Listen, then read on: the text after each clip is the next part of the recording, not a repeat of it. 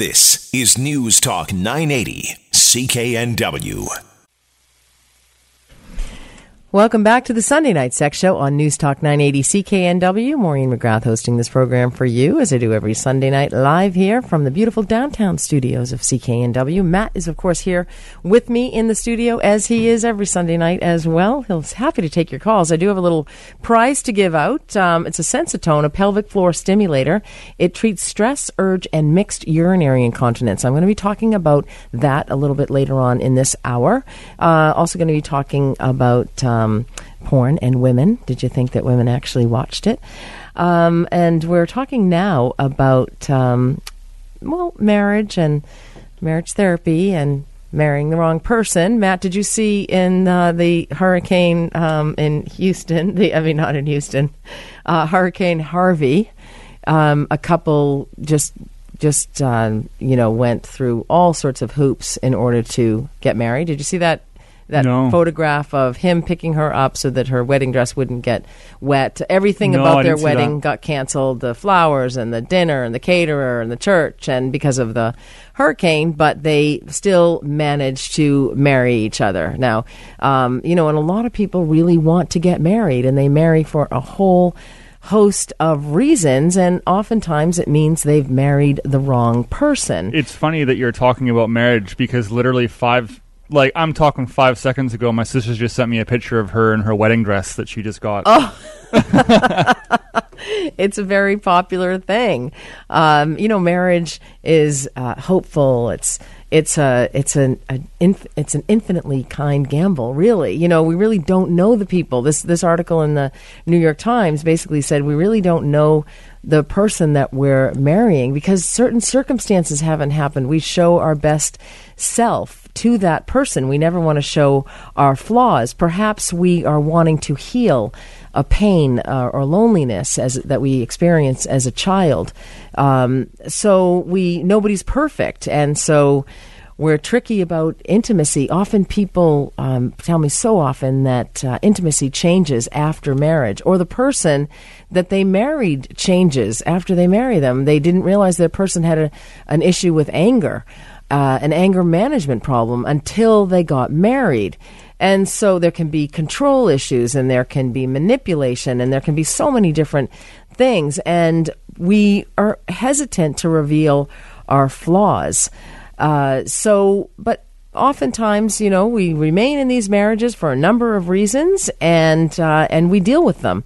And one way that we deal with them is through marriage therapy or coming to speak to myself about issues in relationships. And oftentimes, one of the biggest things that I find lately is that, one part of the couple is coming. One person in the couple is coming, and they're saying either my husband or my wife doesn't believe in therapy, and so they won't come. Is it okay if I present on my own? And which is fine, because there are certain strategies and tools that I can provide, or just education or background that I can provide that can help people to teach people how to treat them, teach others how to treat them. There's often a power imbalance in a relationship.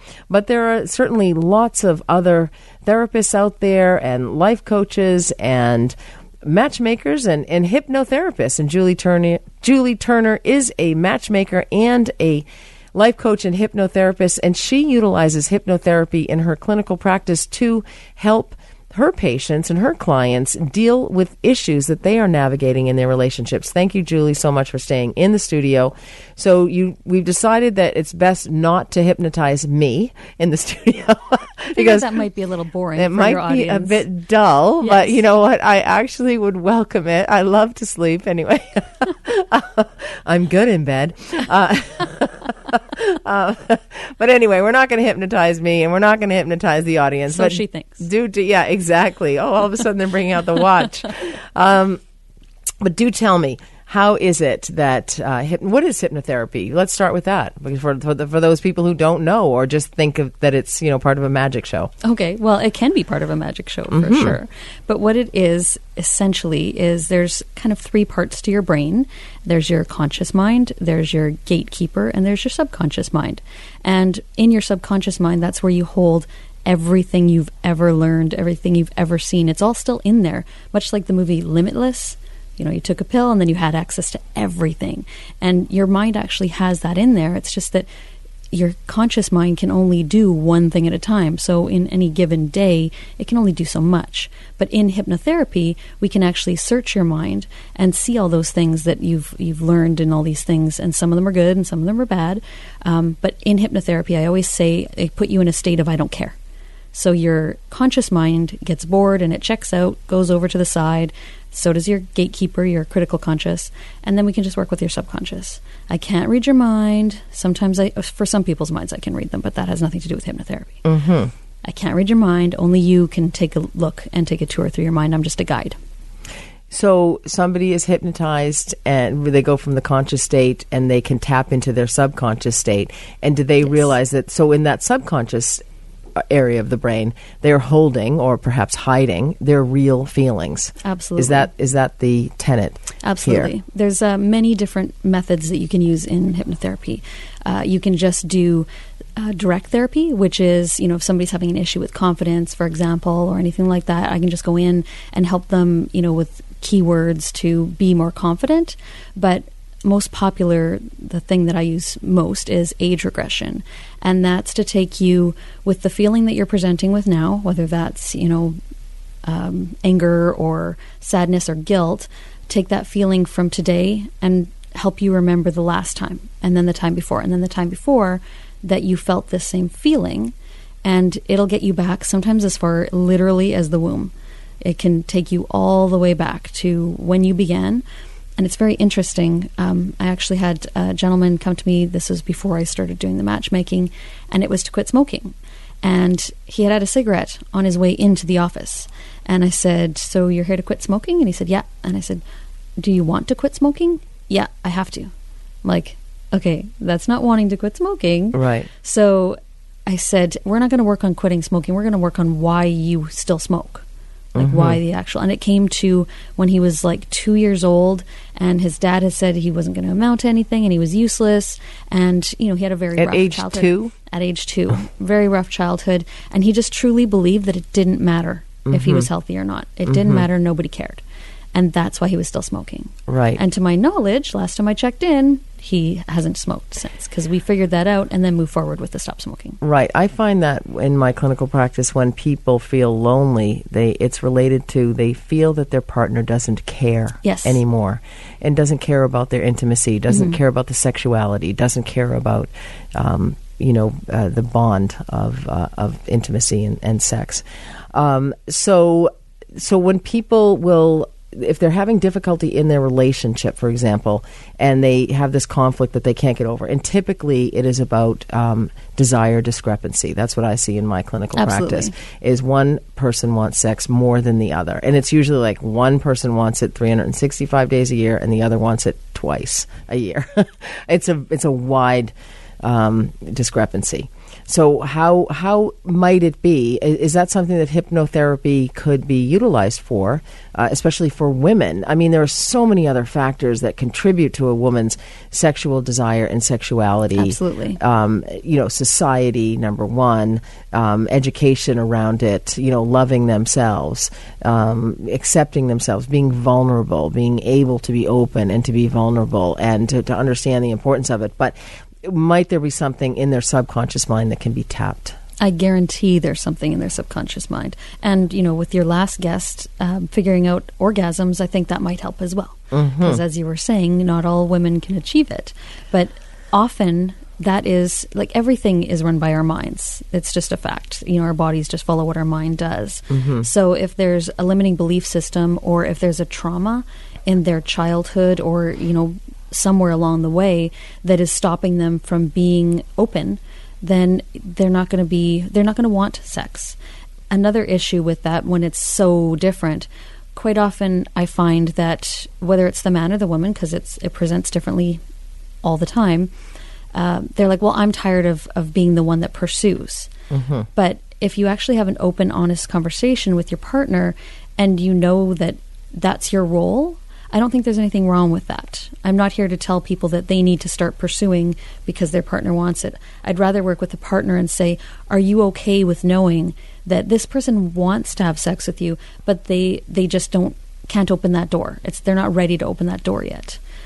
Just to get people to understand that, stop bringing your ego and your pride into it. If you want to have sex with your partner, bring it to the table every time and don't make it a big deal. Right. Well, they do, and it is. They do. Absolutely. That's the problem. But, the lack of education we have has certainly contributed to this. But are people afraid to tap their subconscious mind? Are they afraid that the truth is going to come out? In other words, like, it drives me crazy when he does this, or I'm tired of living with, all of her stress and problems that she brings home from work, or, I'm tired of living in a sexless marriage. Are these things that people are?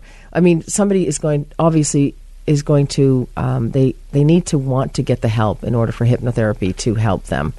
Absolutely. And I think sometimes people like to hold on to that thing that makes them feel, that they've got something to talk about, something to think about.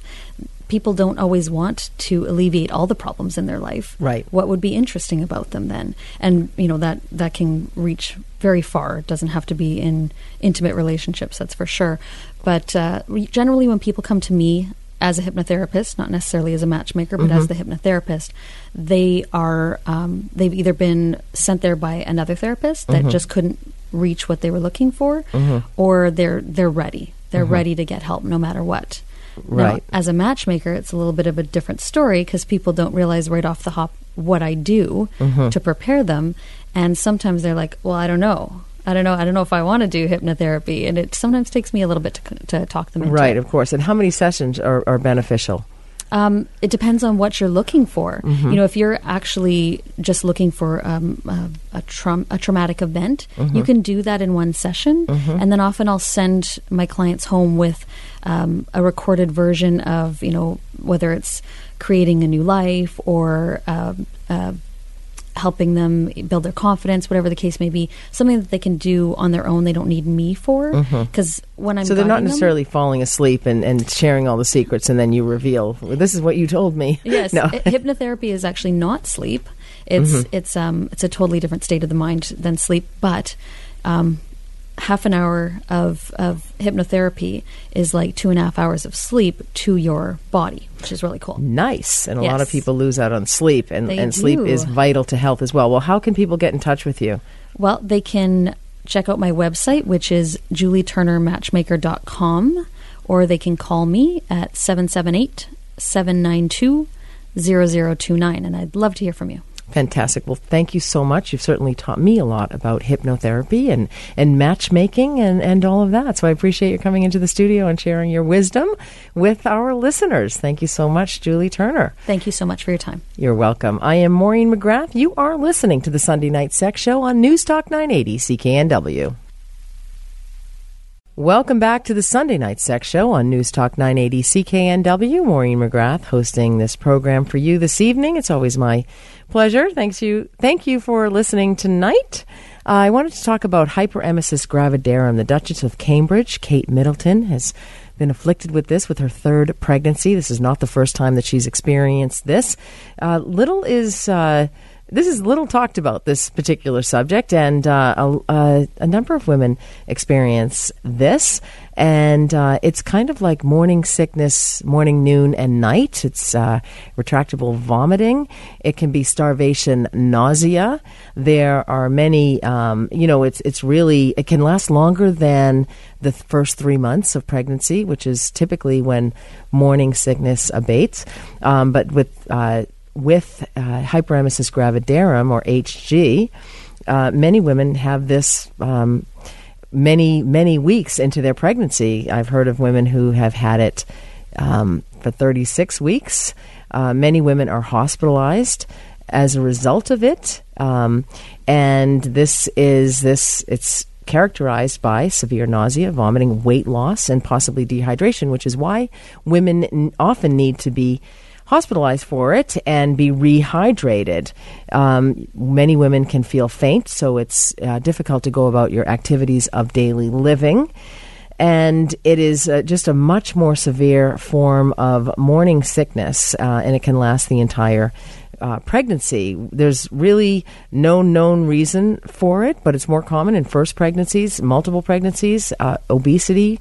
When there's a family history, if your mother had hyperemesis gravidarum, you likely might suffer from it as well. So treatment includes rest and drinking fluids and a bland diet.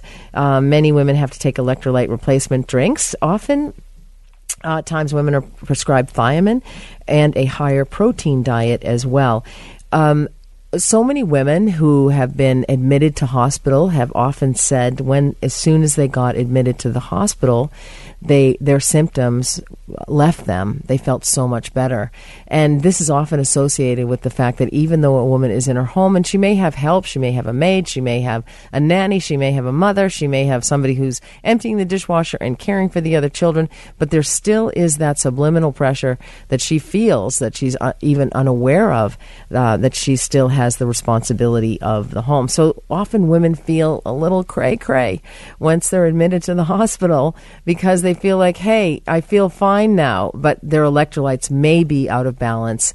Their sodium might be low, potassium might be low, and so, but this is understood by medical professionals. But there are still a lot of myths around this, and I remember a woman was admitted to the postpartum ward when I was the head nurse there, and one of my nurses had said to her, oh, you don't want this baby, do you? This was a registered nurse who had been trained and supposedly had paid attention in school, but obviously didn't. And so she had said to the patient, and the patient was extremely upset. She said, oh, so you don't want this baby? And the patient said, what are you talking about? And she said, well, you're vomiting. You're trying to vomit it up. Obviously not the sharpest knife in the drawer or the brightest light on the bulb. So there are some myths around this, and that's what I try to do about many subjects that out there, try to dispel some of these myths. So if you are a woman suffering with hyperemesis gravidarum, it will pass. At the end, you will be delivered a beautiful baby. Some of the most beautiful babies have been delivered to women with hyperemesis gravidarum. Believe you me. I am Maureen McGrath. You are listening to the Sunday Night Sex Show on News Talk 980 CKNW. Welcome back to the Sunday Night Sex Show on News Talk 980 CKNW. Maureen McGrath hosting this program for you. First, I want to say happy birthday to Heather, who turns 40 in Calgary today. So happy birthday, Heather. That is from your friend. Also, hey, guess what, Matt? I've had a couple of, a few emails, but one of them is not happy with me. Uh-oh. Yeah, I know. Because of how I addressed his email last week. If you remember, I spoke about Johnny last week, who basically, to summarize it, I took it that because he and his wife were having a desire discrepancy issue, and so I took it that he asked his wife for permission to have sex outside of his relationship. I remember this. Yeah. So he said, "Dear Maureen, I'm Johnny. You read my email on your show last Sunday night. I was flattered that you would do that, but don't be flattered. But I was so disappointed in what you had to say." And he goes on to say that I had asked my wife for permission. Firstly, you said that I asked my wife for permission to have sex outside of our relationship. That is absolutely not true. In a general discussion about our non-existent sex life, I suggested that my getting sex somewhere else would be a solution to our marital difficulties. I think he's kind of speaking with forked tongue, saying the same thing, would you say, basically? I don't know. So his wife didn't agree, and she felt, and I think this is a very important question in those sexless marriages, is it fair to impose fidelity on a person who is deprived of sex from their spouse? And when that person has an extramarital affair, must we call that cheating, or is it merely survival, is what I would say. So my response, sparked his writing to me. But anyway, he said, I said, asking permission, it's much easier to ask for forgiveness. Is that not true or what? He said, are you saying that my goal here should be to do the easiest thing? What about doing the right thing? I don't want to cheat on my wife. I'm not going to cheat on her. Cheating implies wrongdoing, actions that would later require forgiveness. And he said in a mocking tone, and I apologize for that. I never mean to mock anybody. I made the analogy of him foolishly laying out my cards to Carol. But I did think he kind of, hinted at what he was going to do. But in such an important aspect of a relationship, why is being open and honest wrong? And I'm not saying it's wrong, but if you have absolutely no intention of cheating on Carol, that's great. Don't bring it up. And I would say to further to your question, I would say don't bring it up because it may sound to your wife like it's a bit of a threat. Do you think, Matt? Or, you are the board op expert here. Yeah, that's a humdinger. So anyway, then it sounds like you said that's exactly what he said in the first email. Yes, whether he asks in a veiled way to his partner, exactly, and perhaps. But we also spoke about the female psyche, and there was one fellow who had written a comment. I think it was on my TED Talk that he said, the easiest thing is for men in sexless marriages to do is to go and cheat because we can't understand the female psyche anyway, so why even bother? And I just thought that was an interesting comment. I was curious about that. I hadn't thought of it in that way. And he said, my Johnny said, speaking of the female psyche as being poorly understood by men, and one listener's comment about the easiest thing for a man to do given conflict in a marriage is to cheat because men can't figure women out anyway. Simply put, that is one person's opinion, and that's all I'm saying is I had not thought of it that way. And then he goes on to say that he said, he asked me the question about his wife's, isn't it the ultimate compliment? I think it was, I'm actually having a little difficulty finding. He said, with regard to about a woman's body image, what greater reassurance, her attractiveness, could any man give than to have an orgasm just watching her walk around? All I can say to that is if one can tell a woman that they're beautiful, but they don't feel beautiful, nothing is going to work. So him having an orgasm, I actually take a little issue with this. It objectifies her in some way. Johnny's not going to like me anymore. He does say he's a loyal listener. But a woman has to feel good about herself. It's not about your orgasm. And that's not, I'm sure, Johnny, you feel your wife is beautiful, and that is enough. But to look at her and experience an orgasm as the ultimate reassurance of her attractiveness, I can't agree with you on that. And it's about a woman feeling good on the inside and feeling good on the outside. So if they don't feel beautiful, no amount of saying it or having an infinite amount of orgasms will confirm it for her. And in some way, it's objectifying women, and the pleasure is all Johnny's, I will have to say on that one. But anyway, hopefully Johnny still listens to the show. But I imagine I'm going to get another email from Johnny this week. And I understand that you have no intention of cheating, but there are ways to deal with sexless relationships. I see those patients all the time in my clinical practice, and oftentimes it is communication, and perhaps Johnny and I are having a little communication issue here. Speaking of orgasms, I had an email from a woman, Maureen, good morning. Hope you are doing okay. As you know, I didn't know this, but as you know, I am on antidepressant treatment. The doctor told me I need to do two things to get off of my medication as soon as possible. One is exercise. The other is orgasms. As you know, I am in a sexless marriage. How can he help me to get an orgasm if sex always ends before I get there? For some women, to experience an orgasm takes 5 to 20 minutes, and some guys don't have that kind of patience or time or stamina, shall we say. So how can I help myself? Thanks a lot, Edna. I think it's great, Edna, that you want to get off of your antidepressant medication and that you're working with your doctor in order to do that. And exercise is key to that. It's critical. And 30 minutes of walking every day is akin to any antidepressant therapy for mild to moderate depression. So that's great. How can you have an orgasm if he is not helping you to get there? Well, you can take care of things yourself, my friend Marie, shall I call you? I do change people's names, I have to say, for anonymity. And you know what? Self-stimulation is one way, and also using a sex toy like the Womanizer, which is a clitoral suckling device. It is available on my website, Back to the Bedroom. It is a therapeutic device. Many women use it, and it's often, I've heard a lot of women say, I have orgasms instead of depression or stress, and so by using their Womanizer. So that's one way. You can also bring sex toys into your bedroom with your husband, and that's certainly perfectly fine to do, to incorporate sex toys into your relationship, and you should not hesitate to do that. And that shows that you are empowered in your relationship as well. And there are certainly strategies that you want to do that. You don't just want to bring that straight into the relationship. You may want to talk about it. Every relationship is different. A lot of relationships, the sex does actually wane or gets boring. Even with the best chemistry and the most diligent work, people can still have less than exciting sex. And of course, that familiarity breeds a certain staleness in the bedroom. So you may want to incorporate sex toys into your relationship.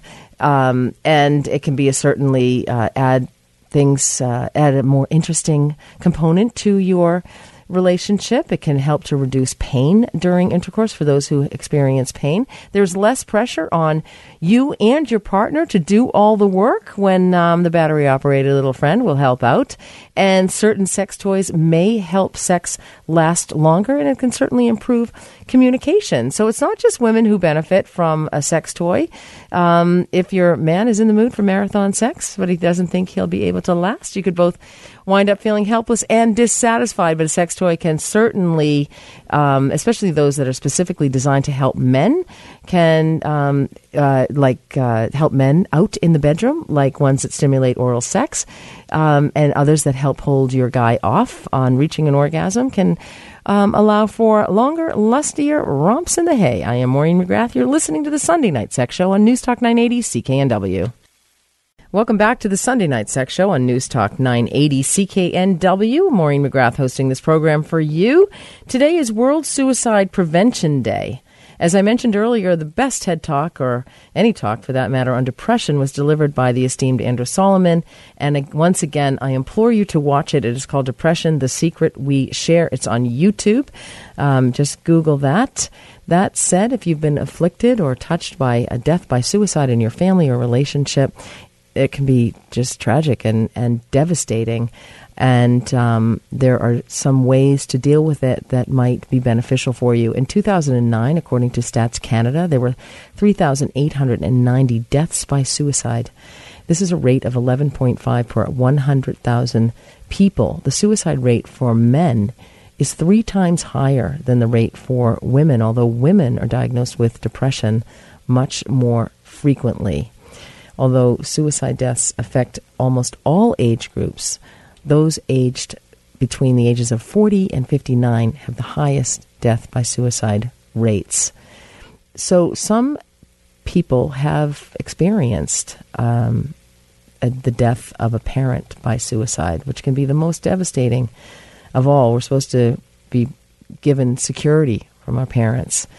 So there are certain things that I've learned from my patients who have had a parent who died by suicide, and some of the research that I've done as well, that may be beneficial if you have found yourself in this situation, whether you are the spouse of a person who died by suicide or a child of a person who died by suicide. Whatever you do, do not blame yourself.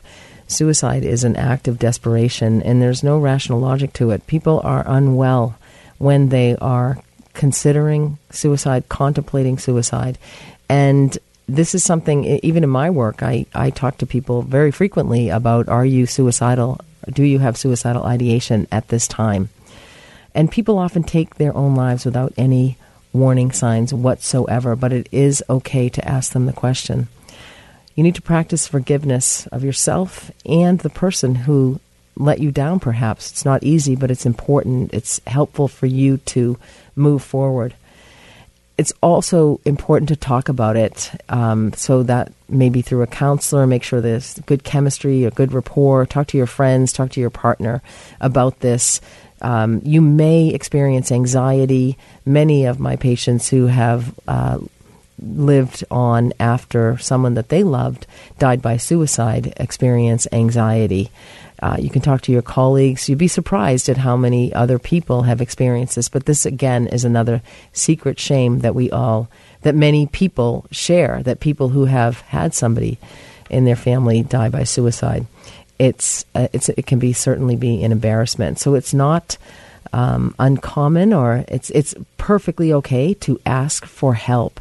And sometimes it can be about very practical things and just the need to talk. And, as humans, human nature is we want to help others. So keep that in mind.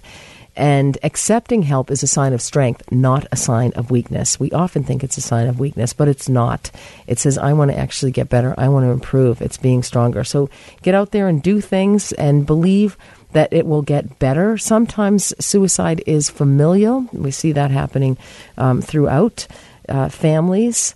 But you can live a good life after somebody that you have loved has died by suicide. So focus on the things that you have, those things that you are grateful for. Gratitude is key in any happy, healthy life. Write a gratitude list. Keep a gratitude jar. You list all of your big ticket items, your health, your family, your friends, and then the little things that have happened to you. Somebody smiled at you on the street. Perhaps you won, $10 in the lottery or something. Increase your happiness little by little. Appreciate those people around you, those people that do love you and that do help you. Be grateful for the air that you breathe and the ability to wake up each morning and walk the street. I learned from a patient of mine who was spinal cord injured. He said, he was supposed to be going to one of the Canucks games, and it was one of the finals, and he was missing it because he'd had an accident and he was spinal cord injured. And he said, and I felt badly for him that he was missing that game. And he said, oh, don't worry. He said, I look at life so differently now. I look outside and I see the leaf blowing in the wind on a tree. And he said, I really appreciate the little things. And, I often look at leaves and I think of that man. And so he has... he has gifted me with that ability to slow down and to take a look at the small things in life that matter, that make us have a better life. There's nothing wrong with a darn good cry. Love it myself. It's extremely helpful. You don't have to maintain a stiff upper lip. And, treat yourself. Be good to yourself. Just sitting on the sofa, having, just grabbing a box of chocolates, eating the entire thing. A couple of glasses of wine is good. Whatever. Treat yourself. Go out for dinner. Buy something nice. And remember that you're not cursed. This is not something that you could have helped. Mental illness is prevalent in this country and in this world, and especially in this Western world. And so it can be very challenging and very difficult to deal with. And many people actually live with depressed spouses. Depression is a medical illness. It is a physical illness. It's very difficult to have a marriage that is under the weight and strain of a spouse's depression. And the spouse who lives with their partner's depression struggles to support their spouse and hoping to persuade their partner to get help. What if they've recognized that it is actually depression? They often don't know what it is, because depression in men often manifests itself as anger. There are unmet emotional needs on the partner who does not have the depression. So getting appropriate help and treatment is key, is integral to dealing and surviving this medical illness in your marriage. So if you are dealing with somebody who is depressed, remember, it's teamwork. It's for better or for worse. Depression is the enemy, not your spouse. Keep that in mind. Do what you can do together to tackle it together. Perhaps you can take a walk together. And I know that's very difficult. It's difficult for people suffering with depression to actually get out and do things. And try not to be resentful. It is easy for a relationship to get smothered by that black blanket negativity that we see in depression. And so be conscious of your feelings of distancing yourself emotionally or anger or shame, and don't let those come between you and your spouse, and be a voice in that darkness. Gently express your concern for your spouse and suggest ways to seek help. Perhaps bring your spouse to the doctor, or stay with them if your spouse has any suicidal ideation. You do not want to leave them, and it is something you want to ask them. Are you feeling suicidal? There is something called the suicidal brain, and that probably needs a little bit more attention, and something I will address on upcoming shows, perhaps next week. I talk a lot about infidelity next week, and depression can certainly lead to infidelity in a marriage. And so next week I'm going to talk about monogamy. We're going to flip that coin and talk about monogamy. But getting back to dealing with a spouse that has depression, don't judge, have an open mind and a listening ear. That's why we have 2 ears and 1 mouth. We were given those ears to listen. And support your spouse. Go to the doctor together. You'll learn about the illness. You'll have insights and observations that will provide valuable information to the physician or psychiatrist or whomever your spouse is seeing. And you want to talk to your children about it. If you do have children, you want to be open about that. This will help to destigmatize this very common condition. And depression is something that often, I like the word depletion. I think a lot of people that I speak to that have experienced depression, they have a year or years of depletion. They've actually been people-pleasing. They've been doing so much for other people. They haven't been taking care of themselves. They haven't been giving self-care. They haven't, and they get exhausted. They haven't been sleeping, and the neurotransmitters get a bit out of whack, and depression is what is unveiled. So be understanding. Depression can be episodic. There are ups and downs in any relationship, and there are ups and downs in any with depression as well, and it may come back. Just understand that. So just learn as much as you possibly can about depression. Unfortunately, time is up. I wish we had left this on a lighter note, but just enjoy life as much as you can. Life is to be enjoyed, not endured. Remember, when you stumble on this gravel road of life, make it part of your dance. You can email me, nursetalk@hotmail.com. You can visit my website, backtothebedroom.ca. Matt, thanks so much for all of your technical support tonight. The pleasure is always mine, Matt. Anyway, until next week, have a sexually healthy week. I am Maureen McGrath. You've been listening to the Sunday Night Sex Show on News Talk 980 CKNW. Vancouver's News, Vancouver's Talk. This is News Talk 980 CKNW.